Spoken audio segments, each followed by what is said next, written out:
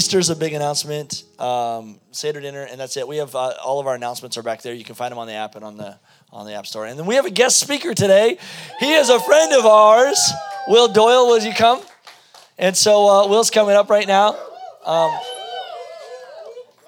Good morning. Will is a friend of the way, and Will got, first time he came to church, he said, hey man, I need to get water baptized. That was your first day here. It's the way to do it. And we dunked him, man. We just dunked him right under. And so anyways, Will's super on fire for God, and what I love most about you is not that you're perfect, and you may not even say perfect things today, but your love for God is perfect, and your love for human beings is awesome. And so I'm so encouraged by the way that you love God, and I think that you're a great dad and a great father and a great friend, and to a lot of people. And anyways, today he's got a special word that he's been praying for a lot of hours, freaking out, and it's going to be really good. Will, we love you, Father. Thank you. We pray for Will right now, Lord, that you would be with him, that your Holy Spirit would be upon him, and that you would use him to speak to us. In Jesus' name. Amen. Good morning. Good morning. Good morning. All right. So, my name is Will Doyle. What I like to start with, and I like when pastors do this, is I want everybody to greet 3 people around you. But when you do it, I want you to say, good morning, brother or sister in Christ. I don't care if it's your mama. I don't care if it's your cousin. I don't care if it's your brother. I don't care if it's your ex-boyfriend. So on the count of 3, I want everybody to stand up and shake 3 people's hands that you didn't come with and say, good morning, brother or sister in Christ.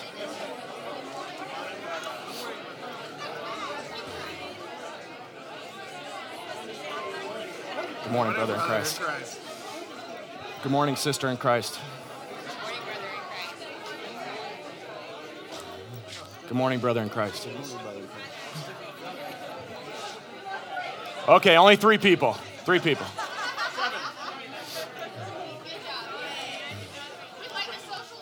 Hey, you've just taken up more of my time that I don't have to be up here. Okay, so I did that to just show that we are all one family. As long as we are chasing after Jesus, we are all one family. And Christians, we are just trying to get closer to Jesus, and there's others out there that need this same thing.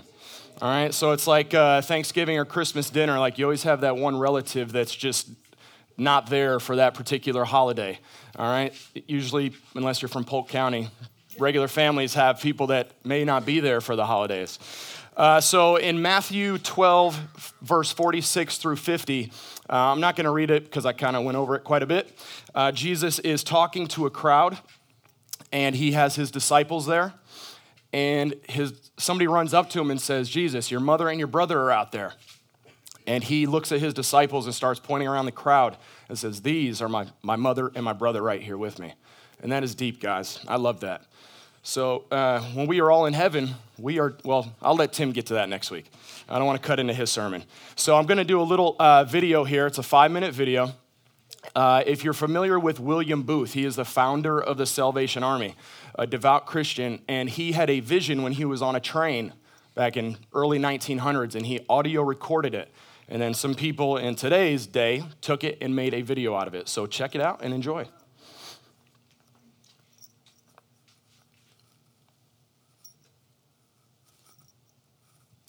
Am I muted?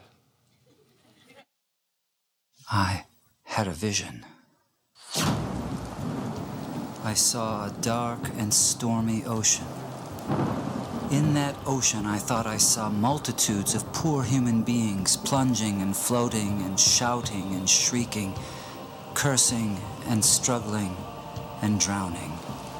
And out of this dark, angry ocean, I saw a mighty rock that rose up with its summit towering high above the stormy seas.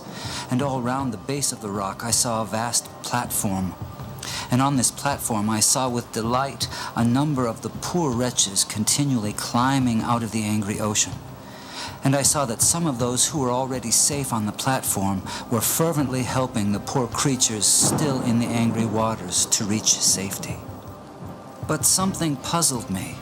Although they had all been rescued at one time or another from the ocean, nearly everyone seemed to have forgotten all about it. Anyway, the memory of its darkness and danger no longer troubled them. And what was equally strange and perplexing to me was that most of these people did not seem to have any care, that is, any agonizing care, about the poor perishing ones who were struggling and drowning right before their eyes. But then I saw something wonderful. I saw a great being from above come straight from his palace, right through the dark clouds, and he leapt right into the raging sea among the drowning people. And there I saw him toiling to rescue them until the sweat of his great anguish ran down in blood. And he was continually crying to those already rescued, to those whom he had helped with his own bleeding hands, to come and help him in the painful and laborious task of saving the lost. But the strangest thing of all was that those on the platform to whom he called were so taken up with their trades and professions and money saving and pleasures and families and community and gatherings and religions and arguments about it that they did not respond to the cry that came to them from this wonderful being who had himself by his Spirit gone down into the sea. And so the multitude went on struggling and shrieking and drowning in the darkness. And then I saw something that seemed stranger than anything that had happened before in this very strange vision.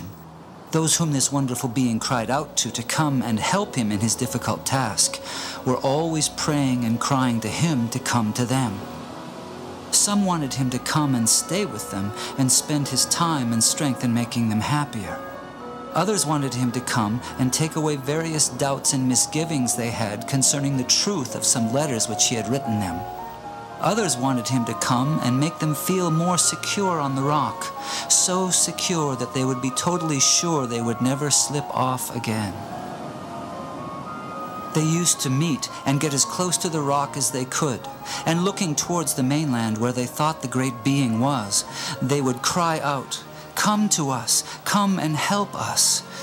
But all this time, he was down among the poor drowning creatures, crying to them in a hoarse voice, "Come to me, come and help me." And then I understood it all. It was plain enough. That sea was the ocean of life, the sea of real, actual human existence. Those multitudes of people struggling in the stormy sea were the billions of sinners from every race, language, and nation. That great sheltering rock was Calvary, the place of the cross, and the people on it were those who had been rescued from sin and hell and who professed to be followers of Jesus Christ. That mighty being who called to them from the tempest was the Son of God, the same yesterday, today, and forever, who is still struggling to save the dying multitudes about us from this terrible doom of damnation, and whose voice can be heard above the music and machinery and noise of life, calling on the rescued to come and help him save the world.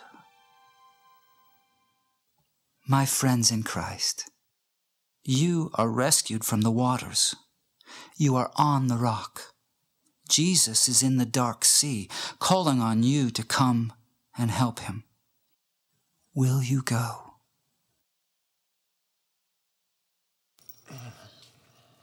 Okay, thank you guys. I'm done. That's pretty deep.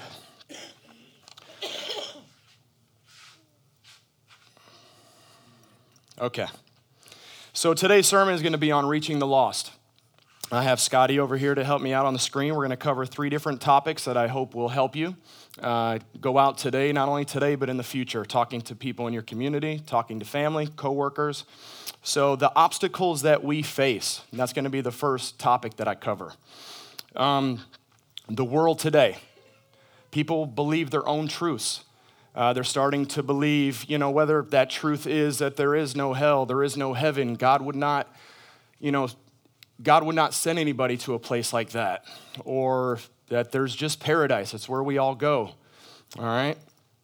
Another one is going to be they're attached to their sins. I personally, when I started walking with the Lord, gave up a few things at first, but I kept holding on to certain things. Anybody else out there like that? Took you a while? All right. So My advice for that is like you're dropping a piece of glass. You pick up the big shards first. You take off those big chains first, the big kettlebells that are holding you down. And then you start cleaning up the little ones. All right, that's what I had to do. And if you're stronger than me and you were able to get rid of all of them at one time, props to you. All right, so another big one that I know that I have suffered from and others have suffered from is that you feel you need to clean your life up before you come to Christ. And a lot of people think that, guys, and I'll tell you what, I would have been waiting my entire life and I would have ended up in hell. So that's how that goes. And you need to conversate with people that feel like that and believe like that. Romans 5:8 says, we were all sinners and Christ died for us while we were sinners. And that's amazing, guys. That's an amazing verse right there. All right, we're moving on to, I had intimidation and fear separate. I'm going to move them into one because I feel they pretty much are the same thing. And if I'm making you dizzy walking back and forth, I apologize. I may just start walking through the aisles here in a minute. All right, so you may be intimidated by somebody's status or their looks. I've dealt with this in the past. You know, you're standing next to somebody that's bigger than you in line at Publix, and you're like, man, I want to tell this guy about Christ, or ask him how his day is at least, and you're intimidated by that. A big one that I have noticed is that people that you grew up with or family that you grew up with, they know your past. They know the stuff that you used to do. They know how dirty and filthy you were, and now that you're a changed person, you may find yourself intimidated to talk to them about the Lord because they know you. They know the old you. Well, guys, we're going right to scripture on this one. 2 Corinthians 5:17. We are all new creations in Christ. All right, the old is gone, and you could tell them that proudly. Hey, the old me is gone. And you put that forth by your actions and your words and the way you act around them. If you're acting like the same old person, you're doing the same old things, that's not a good vision of a Christian that they're getting from you. All right, so you got to change your heart on that. Okay, so next we are going to fear.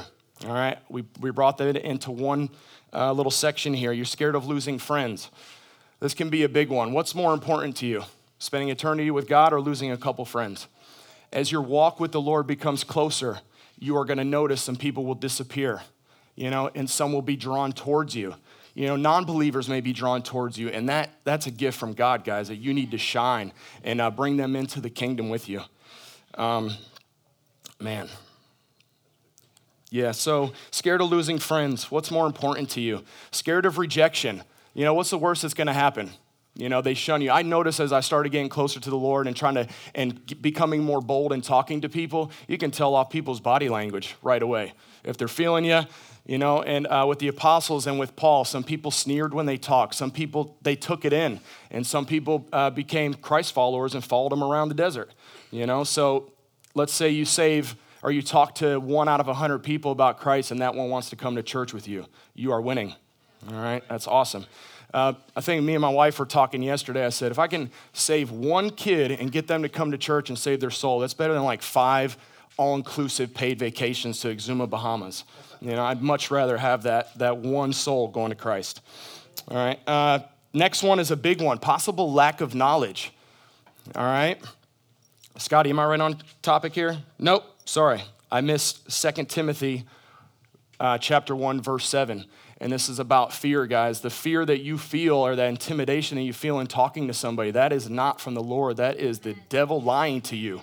All right, he was telling me all week, you're not brave enough to get up here and talk in front of all these people. And as soon as I turned the mic on, I saw your beautiful faces, the Spirit took over, and it's like, man, here we are. We're already here, so let's get it done. This is for the Lord. He's speaking through me. Let's pray. Ooh, dear Heavenly Father, I come to you in Jesus' name. Whew. Thank you. Use me as a vessel. This is not about me. This is about reaching somebody in this audience today. Just one person, what I have on this raggedy paper right here, Lord. We love you, and just help us as we go out into this community today to reach somebody, to have a smile on our face, and for them to see something in us that they're going to want that. They're going to know that we have the love and the joy of Christ in us, God, and we love and we praise you. Spirit, stay inside these walls. Bless everyone in this congregation. Hooray to the worship team for killing it this morning. Lord, we love you and we praise you. Just help me get through the rest of this sermon. In Jesus' mighty name, amen. All right. So people's lack of knowledge. You feel like you don't know the Bible well enough. Good news is you don't need to know the Bible well enough. Not yet. You just need to know what God has done for you in your life, all right? And people can't argue with that. That's a truth. You know, God has saved me from this. Jesus has saved me from this. He brought me from that. What is somebody going to say? You know, and another good point I like to talk about is when I was in the military, if you get into debates, you know, with somebody, if you're not good enough to debate yet, don't do it. Just be happy in Christ and what he's done for you, okay? In the military, when we would do site inspections. So I was in charge of a 3-man team up in Washington, D.C., and we get generals, we get, whatever these high-ranking people are, officers would come up to our site, and we were on a building on right above the White House overlooking Mr. Obama at the time.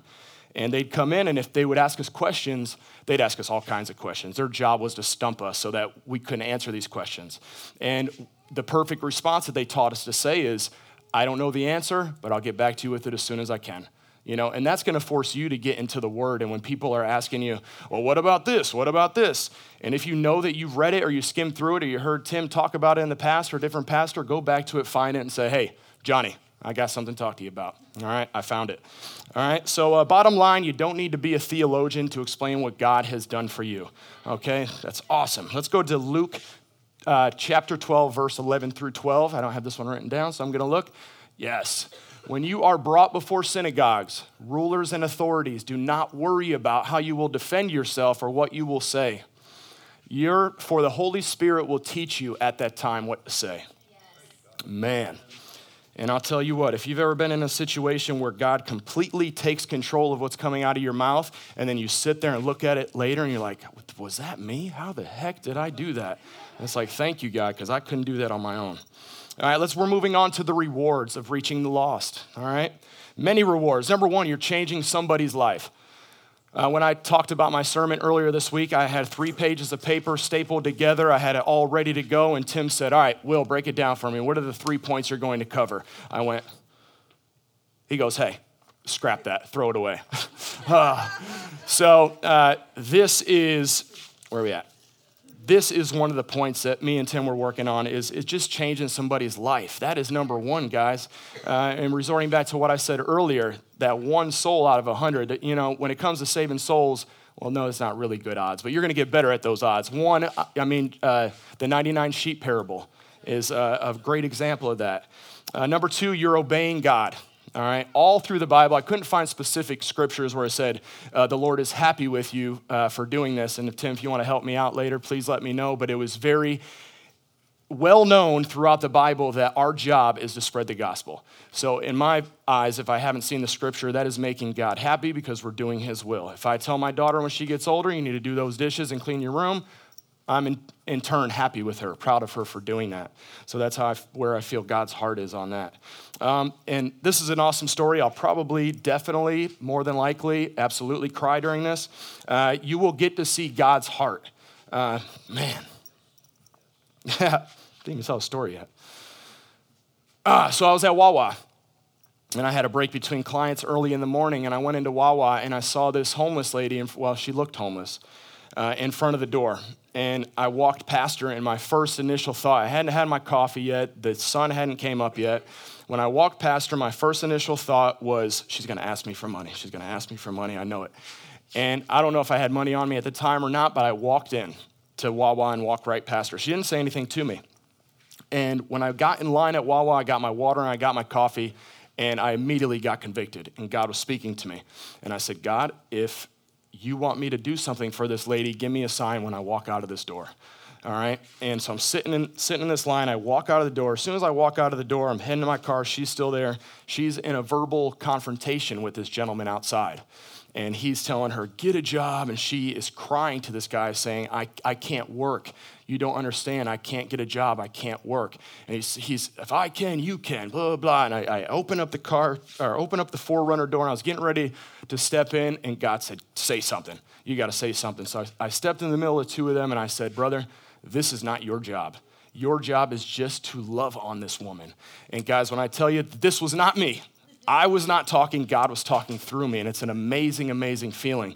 So I went up to this lady. She, after I kind of broke that up, and he got in his car and he left. I proceeded to get back into my 4Runner, and then I see her weeping, and she's weeping outside, and she's up and down and shaking. So I get out of my car and I go up to her and I just grab her and I start praying with her, and it was just amazing. And she thanked me so much for doing that. And then I got in my car and I started driving to work, and it is at that point that God showed me his heart, and he showed me what it felt like for him to see people not loving on each other. And guys, it was the most awesome and horrible thing at the same time, to know God's heart and how he feels when we don't love on each other, but to also be in his presence like that. And it was the most incredible 3-minute drive from Wawa back to the gym. And if any of you are friends with me on Facebook, I actually had to share that testimony. As soon as I got to the gym, I took my phone out and started recording it and put it on Facebook because somebody needed to hear that day. All right, so there's my Wawa story. We're moving on to how to get better at it. And I think this all comes down to this, guys, is any tips and tricks that I can give you on getting better at talking to people about Christ and what he's done for you is why I'm up here.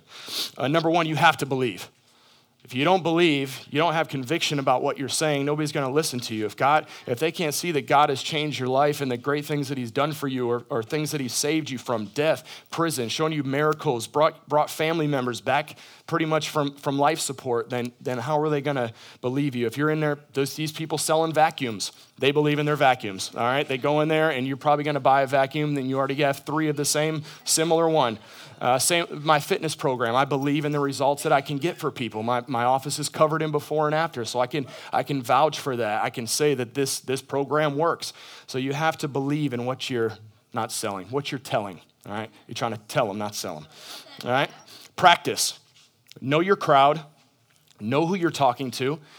Me personally, if I'm talking to a 65-year-old elderly lady at the bus stop compared to a 13-year-old thug kid, my conversation with him is going to be a little different. I'm going to tell you another story. Where are we at on time, Mr. Tim? Good to go? Thank you. All right, so this is another story, guys. And when I tell you these stories, I don't want to say that I feel convicted about it, but I don't want you guys to feel like I'm bragging about this stuff. I'm bragging about God and how he has worked through me. It's got nothing to do with me, and I wanted to state that from the very beginning. This is all God, and he works, and he's awesome. All right, so let's talk about this story here. I was running around a park the other day with my mom. This was this week, and oh man, the devil tried me this week too. He had people cutting me off. I had this guy at the gas station literally walk in front of me and skip me in line. But I'm not going to go into that whole story, but I was very good at what I responded back to him. I just smiled. It was great. So the story, I'm at this park running around with my mom. We got the stroller, and I hear this confrontation. I'm on Ariana. There's an elementary school there, and I can't believe I said elementary right. Yeah. Proud of me, babe? All right, so I'm running around this school with my mom and my daughter. We're doing these little exercises, almost running over kids while they're coming back and forth from recess, and the lady yells, "Jesus!" And I say, "Is your Savior." She laughed. So I see these 2 teenagers fighting. There's a girl in the car, and there's a young girl up on her porch, and she's punching her porch door. She's screaming, "I'm going to kick your butt," blah, blah, blah, blah, blah. My initial reaction, I'm not going to lie, was to pull my phone out and start recording this confrontation. And immediately, that thought disappeared. And God told me, go over there, up in their junk, on their property, and talk to them. So meanwhile, while I'm walking across the street, I see some more thugged out teenagers approaching this property. So I go up there and I just start talking. Meanwhile, I have my Team Jesus shirt on. So that's my shield of faith right there. Don't mess with the guy with the Team Jesus shirt on. So I go up on the porch. Well, I didn't get on their porch. I was kind of standing by the porch. I didn't want to get jumped. So I'm just talking to them, and literally the Spirit was just flowing through me, guys, and it was so amazing at the words that were coming out of my mouth. I told them everything that I came from, what Jesus can do for them. Do you believe in heaven and hell? It's a real place. And I'm talking to these 13, 14-year-old kids. And there was one who seemed to be, he looked the most thugged out and the one that I probably wouldn't want to mess with, but his name was Pooh. And I saw something in Pooh that he was kind of the leader of this group. Like he was the one that I could feel like the Spirit was telling me he's the one that can influence the rest of these kids around him that are kind of seem to be too far gone. Well, I don't mean to say it like that. They seemed a little worse off in their walk at the time. So just shared with them, and then at the end we prayed. I prayed on the porch with these kids, and it was, Scotty, you got a pic of that? It was awesome. Y'all might know that hood, Ohio and Ariana right there. So I was on this porch, and it was just, man, it was awesome. And the Pooh kid kind of had my back. He said, yeah, we wouldn't mind doing that. And the kids followed him.